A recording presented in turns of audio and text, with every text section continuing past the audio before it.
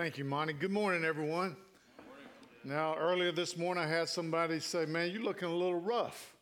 And I said, well, thank you so much. I know I'm usually a pretty man, so the contrast of me looking rough is certainly noticeable, but I have spent 2 days in the woods with 35 men from our church at our Forge retreat. And men, if you didn't go, you missed out. I'm just telling you the truth.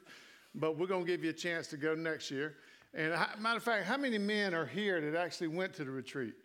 Look, that's called commitment right there, boys, because they didn't feel like getting up. Neither did I, because we sleeping on the ground. So I told them I was wore down like an old gobbler in the springtime. So anyway, good morning to you. I'm faking it. Good morning to you.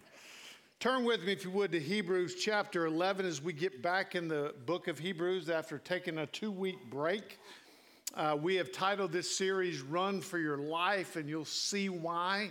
We're jumping back in Hebrews, and we're getting to the application part of the book of Hebrews after spending 10-plus chapters in doctrine about who is Christ. And it's one of the most famous chapters in the whole Bible. Maybe the majority of you have heard it called the Hall of Faith, Hebrews chapter 11. It is an Old Testament biography of those who exemplified biblical faith. The reality is we've spent the first 10 chapters of Hebrews where we were taught the fundamentals of the faith, or the fundamentals of faith in Christ. And now the writer wants to show us great examples of men and women in the Old Testament who walked well by faith. Now, our text this morning, the first 3 verses, is going to give us some, if you would, some definition and biblical understanding of what faith actually is, so that when we see it in the bios of the Old Testament saints and in our own lives, we will know what it is. We will recognize it. Now, if there's any subject in our modern world that needs clarity, it is the topic of faith. There's this large movement in Christianity. Many of you are familiar with it. It's called the prosperity gospel. And when they talk about faith, they talk about it as if it were a personal power that they possess to create their own future, or to create their own reality, or to manufacture what they want and when they want it. Have you heard of that?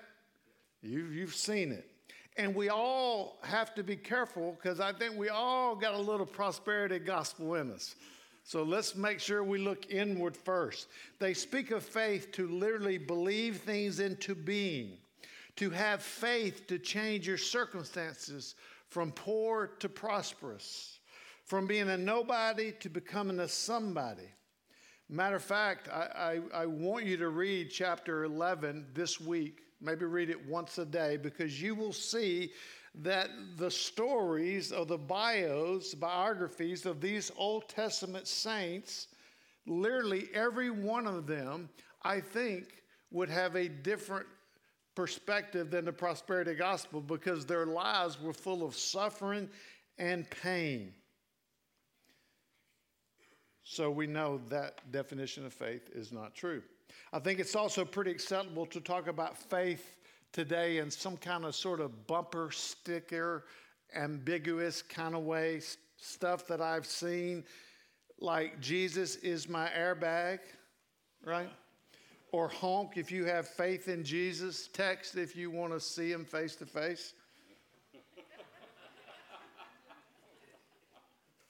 Whereas in biblical faith, as we will all see, it is a God-given gift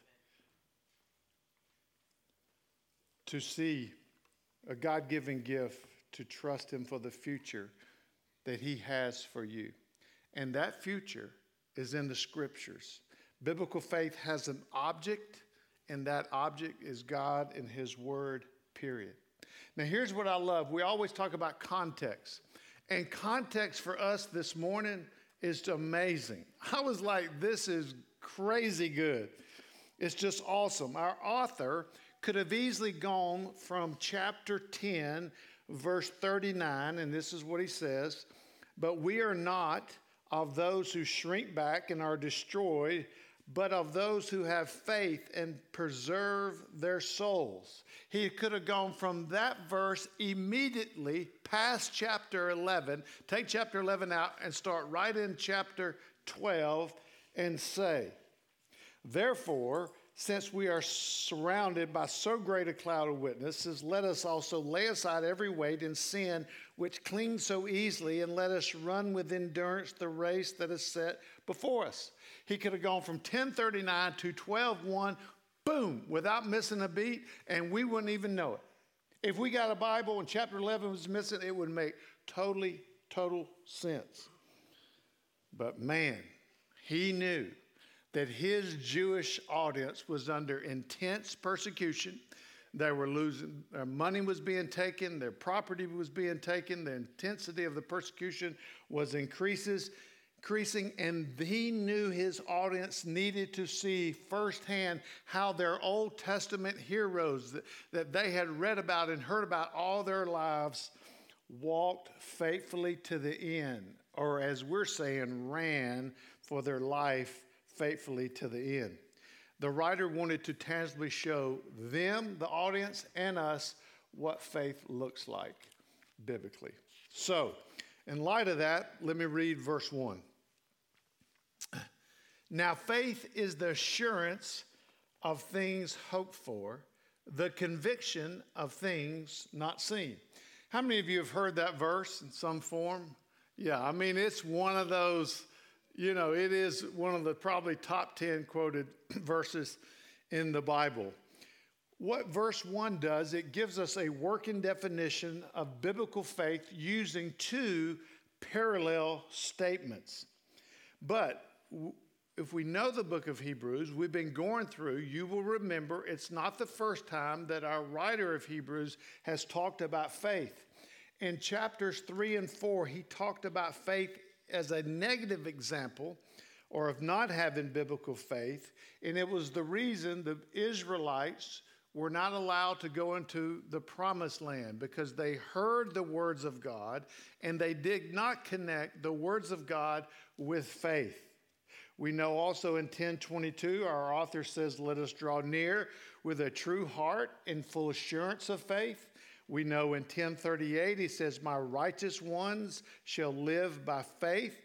But just because the writer has used this word faith doesn't mean his audience or us know what it means. Words have meanings. And so now he takes a minute here to start to unpack what faith actually means. The first parallel statement in verse 1a says this: "Now faith is the assurance of things hoped for." Now, that sounds simple enough, but if you're like me, you're like, okay. And you just read it, and there's a little bit of, and like, what does it really mean? As I did a deep dive on this word assurance, I found out that it's used 20 times in the Greek translation of the Old Testament, which is called the Septuagint. And in that, it is given 12 different meanings. Now, I didn't have to tell you that, but I told you because I want to be honest with you. So, historically, many early church fathers, they agonized how to translate this word assurance. And some of them, although they were godly men, they're not infallible, like we're not infallible, and they translated in a subjective sense. The problem, though, is this word assurance is not subjective in its origin. It's not something that we feel on the inside. It is something based on facts. So a better translation of the word assurance would be reality or tangible reality. One writer said, "Faith gives reality to the objects of hope, which by sight seems to be unreal." And we're going to unpack that here in a minute. One commentator put it this way. He said, "Faith is a guarantee of the heavenly realities for which we hope. Not only does it render them certain for us, but it considers them as rightly belonging to us. It is an objective assurance of our enjoyment of them. Now, this word picture, sometimes word pictures help me remember things. As I dug deep, this objective use of assurance, the word picture was title deed. Make sure you write that down. Crucial here. So faith is the title deed of things hoped for, or put another way, faith as the title deed legally guarantees the future possession that God has promised to his people. Now we're just coming through, we're going to get here. Faith is the title deed of things hoped for, and hoped for is the totality of all our heavenly blessings, eternity, presence with Christ, certainty of that. Or hope for, you could put another way, is the sum total of all of God's promises in the present and especially the future. Most are in the future for his people, which has been secured for us by the work of Christ.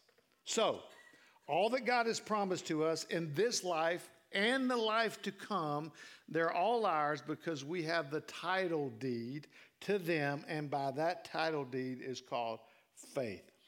So we obtain all that God has promised by faith and by faith alone.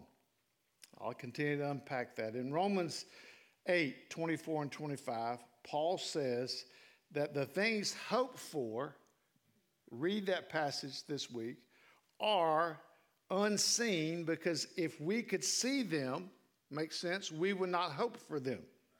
So while we live here with the things that we can see, the things that hit our senses, if you would, things that can and do reach us personally, struggles, misery, suffering, pain, betrayal, corruption, all the things that we experience in this broken world, we ask this question: how in the world do we endure when surrounded by all this and more? Because that's what the people, the church, the Christians in the Hebrew church were asking. And we are told we are to have this sanctified imagination. Sanctified, not imagination as we're creating things out of thin air, but this sanctified imagination of what that looks like, of biblical hope, where in God's word he tells us clearly that faith is the title deed to the substance of all the spiritual realities that we can't see. And our first point says that faith is the eyes of seeing invisible spiritual realities. The second statement that our writer uses, the second parallel statement, says the conviction of things not seen. Now, this word conviction in its objective sense is this: proof, evidence, or demonstration. So faith is the full proof of evidence.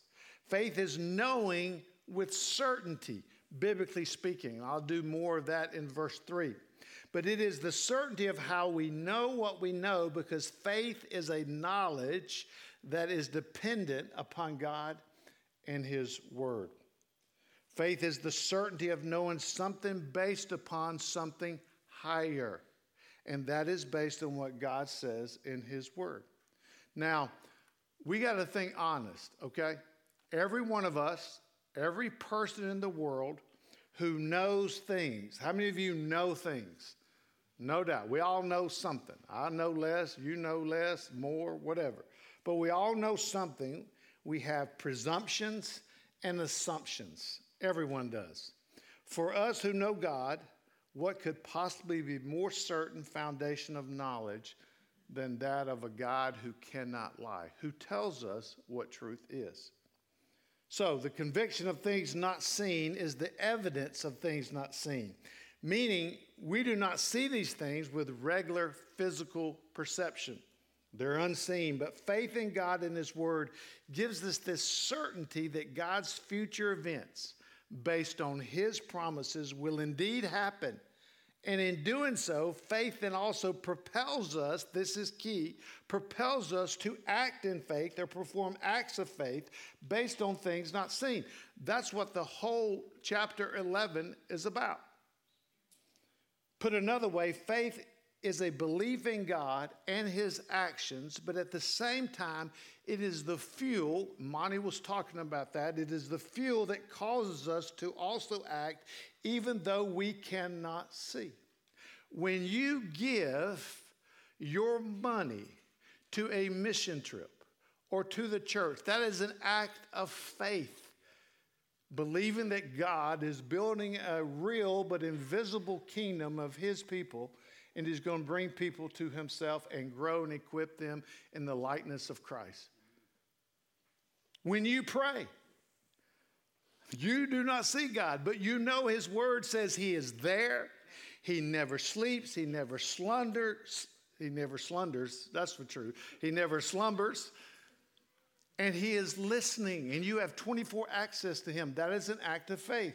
When Monty planted this church, what he did was he took the scriptures. He was trained in the scriptures at Dallas Theological Seminary, and he learned what a church is and what a church does. And he stepped out, him and Kimberly, by faith. They didn't see what this church would be. They didn't know who would come, but it was an act of faith based on God's word. There's another example our writer gives us, and that is in verse 7. And we're going to dive more into that in the weeks to come. The next few weeks are going to be absolutely phenomenal as we unpack the lives of these Old Testament saints. But in verse 7, it says, by faith, Noah, being warned by God concerning an unseen event, which was what? The flood. It's going to rain, boys. It's going to rain a lot. Okay? So you need to build a big old boat. We called it the ark.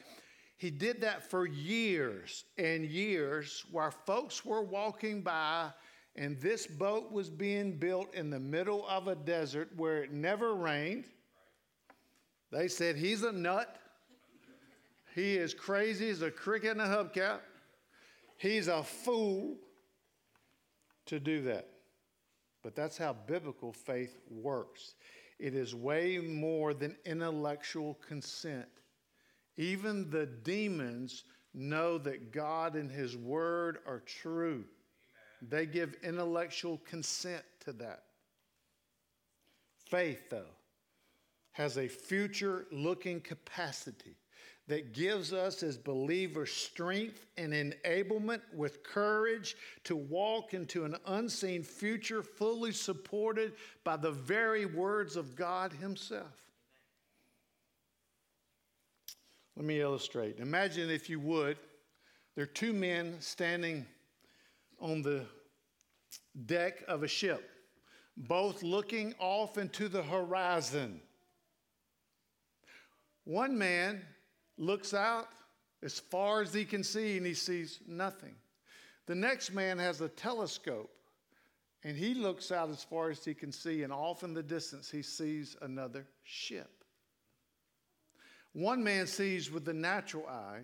The telescope is like our faith. He sees with spiritual eyes. He sees what a natural man cannot see, based on not blind faith, but based on the very reliable words of God himself. Faith enables us to see the unseen world that a natural man cannot see. So, faith is the eyes of seeing invisible spiritual realities. Secondly, faith is the means of gaining God's approval. Let me read verse 2. For by it the people of old received their commendation or approval or acceptance. Everyone wants approval from God. Everyone wants God to commend them. The author is telling us faith is the way you get it. What the writer of Hebrews does here, he affirms and validates what he says in verse 1 about faith, and then he introduces to us what the entire chapter 11 is about by pointing to the fact that by faith is how Old Testament saints were justified or saved or found their approval or found their acceptance before God. Now, the Old Testament saints, they did not see the Messiah like we have. he had been yet to come, but by faith they trusted in what God's word said would happen in the future about a Messiah coming, although they didn't know all the details. And for the next 36 verses, the rest of chapter 11, the writer will show how this saving faith will live its way out in the life of these Old Testament saints. So the Old Testament saints were approved by faith in God's word, not their righteous deeds. How are you and I approved and accepted by God? By faith, trusting in Christ, trusting in God's word, not by our righteous deeds, because none of us are righteous. No, not one. Put another way, their righteous deeds were the result of their faith in God's word. Paul makes this same argument. Maybe you can put this down to read later. In Romans 3 and in Galatians 3, he makes the same argument that I just made there about faith and works. And here's why. Hebrews 11:6 says something very clear and very profound. Without faith, it is impossible to please God. Which means when we walk by faith, we please who? God.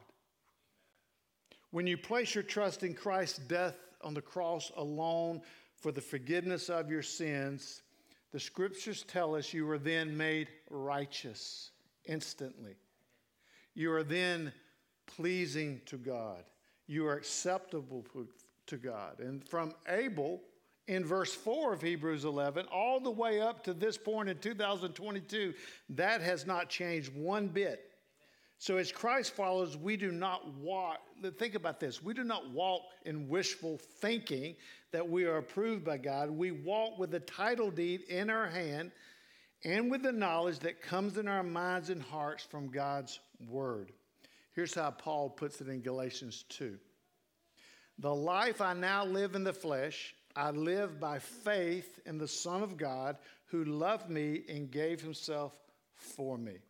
So we come to Christ by faith, which establishes this pleasing, acceptable, approved, relational connection with the God of the universe. And that's not our last bit with faith. And then Paul says in Galatians 2, not only we come to Christ by faith, but we actually live by faith. So by faith is the entire Christian life. I put it another way.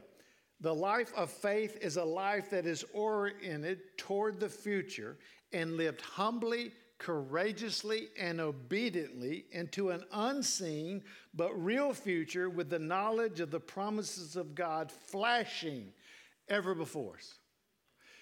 If you don't know God's word and you're walking in this world, although you are a believer, you have very little to place your faith in. You have nothing to flash before you. You have, as a believer who knows God's word, we always have God's word flashing like a neon sign. You can trust me. Here's what I say. Here's who I am. You can keep walking. There you go. And that's how we walk. But if you don't know God's word, it's dark out there and it gets crazy. I've been there, and so have you. Here's another example for us in our text, a few verses down, Hebrews, of this truth in Hebrews 11, 22 through 28. We got our man Moses. Again, I'm just skimming the surface. We're going to deep dive on these guys later, or people. Moses refused to call, it says, the son was refused to be called the son of Pharaoh's daughter, choosing, it says, rather to endure ill treatment with the people of God. The text tells us he considered the reproach of Christ greater riches than the treasures of Egypt. Now, I want you to imagine with me what the Egyptians were saying about old Moses, who used to be one of them, right? He was a high-ranked guy as an Egyptian.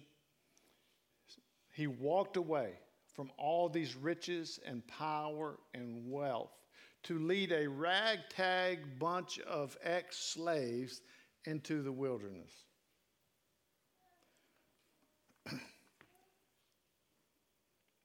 Why did he do that?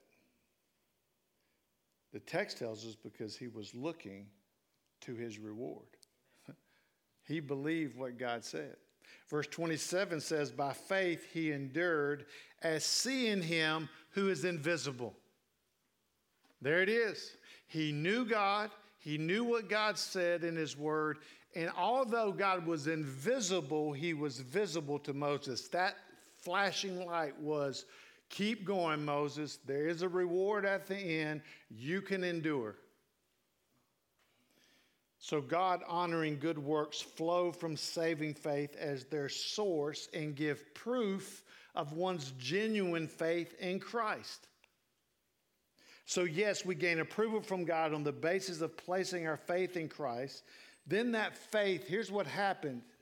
As we grow, it becomes a working faith. It becomes a courageous faith. It becomes an obedient faith. And it is this package deal, this faith in Christ and this growing, working, obedient faith, this package deal that is pleasing to God. That's what chapter 11 is about.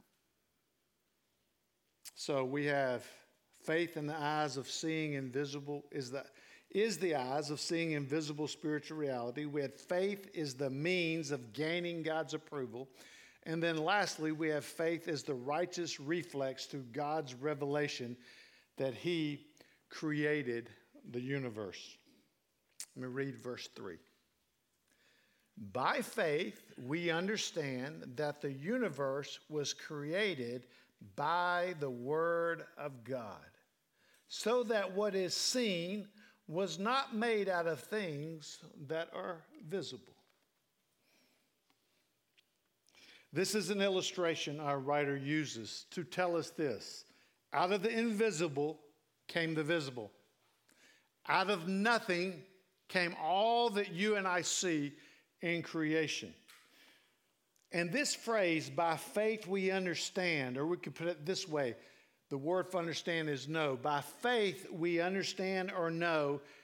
When I was reading, I'm like, this is an amazing statement because it is God's revelation is the controlling principle to all knowledge.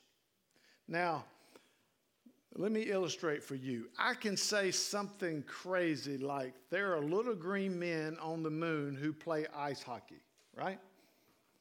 And y'all would go, how do you know? Because I believe it. Well, how do you know? Well, I just feel like it's true.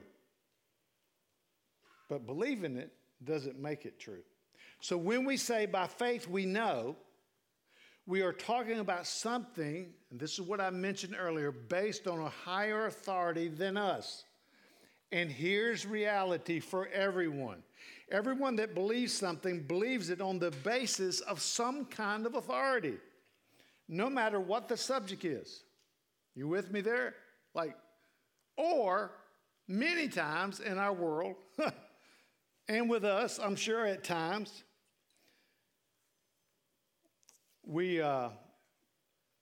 sorry, I lost my place. Some kind of authority. Or many times we believe something based on how we think or how we feel or what our opinion is. And in that case, the foundation or authority is ourselves. You ever believe something? This is how I feel about it. Well, you find out the facts and you go, yikes. So when the Bible tells us that God's word is the basis of why we believe what we believe, we are not appealing to our own private opinion or how we feel or what our gut tells us. We are appealing to our higher authority, to our ultimate authority, which is God himself and his word. So I've put here, faith is the righteous reflex to God's revelation that he created the entire universe. And this is how it works. We put our faith in Christ for salvation.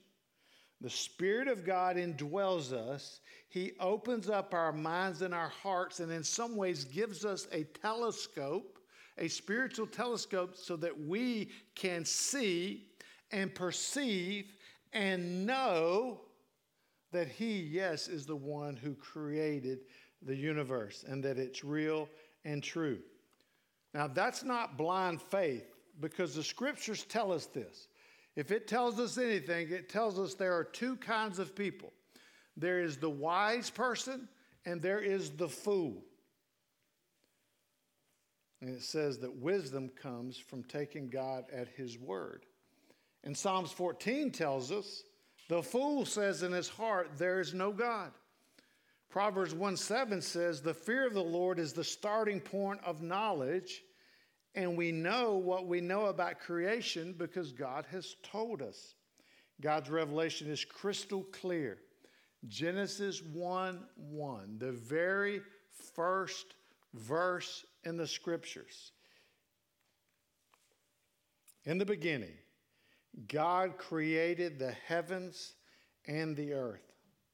And here's the deal. The minute any person denies Genesis 1:1, you know what he's saying?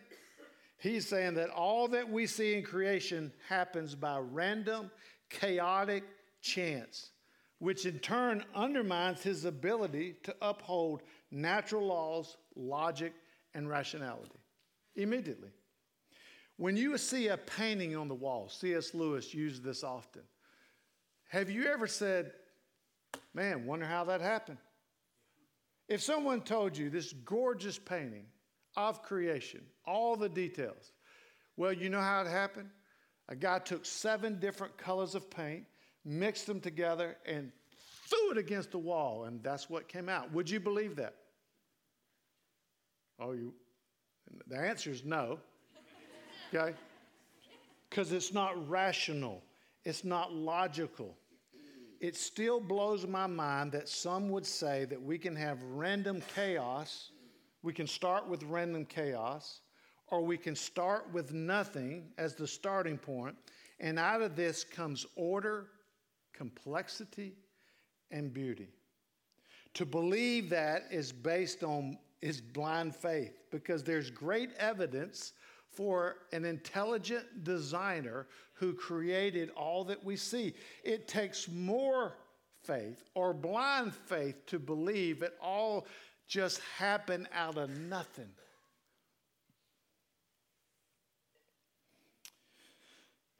Darwin, in his Origin of Species in 1859, he said he could prove his theory, if you would, of natural selection if he could only look inside a cell.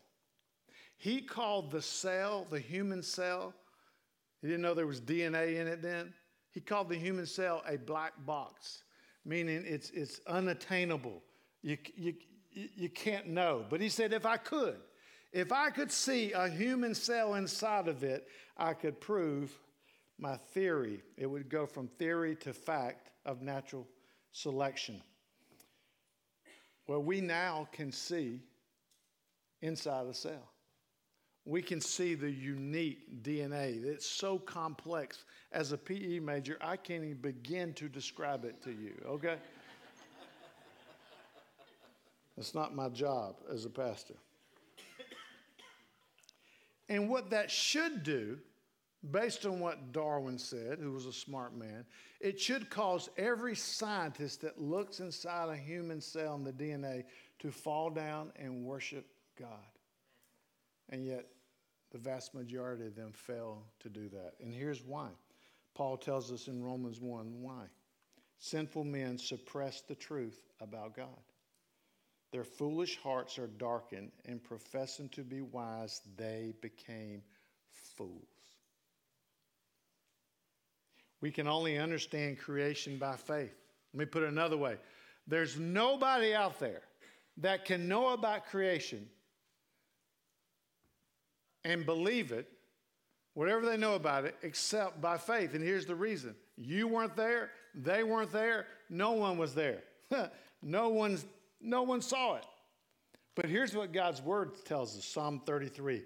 By the word of the Lord, the heavens were made, and by the breath of his mouth, all their hosts. Romans 1 says, for what can be known about God is plain to them. Yeah, they see it.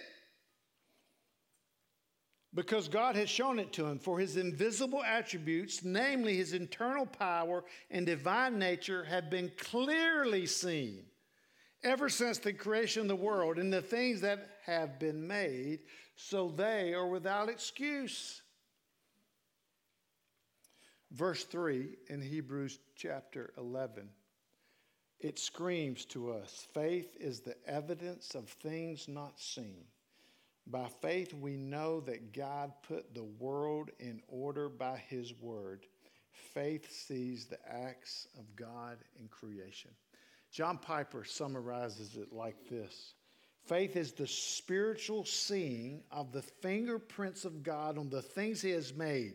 The order, the beauty, the greatness, the complexity are the evidence that God made the world. Out of nothing, God created something. And that creation was the world. And here's why our writer is putting it here before he goes into the bios of the Old Testament saints. He wants to tell us if God created the world, and he did, then everything else that he promises you concerning your life here and in the life to come is as secure as creation itself. It's a powerful, powerful illustration and statement by our God. So what is our so what this morning? We know that the writer of Hebrews does not want us to shrink back. He wants us to have faith that endures. He wants us to know, go on with this life-transforming and very practical journey of how to trust him day by day more and more. My implication for you this morning is this. We've been saying it for over a year. Draw near to him and know what he says in his word about himself, about you, and about others. And as you do, when you're sane, when you're in the light, when you're thinking clearly, when the darkness comes, you will not forget what you have seen in the light. So take a minute this morning and really think about, do I know what God says in his word? Because without that, you cannot walk by faith. Take a minute to ask that question.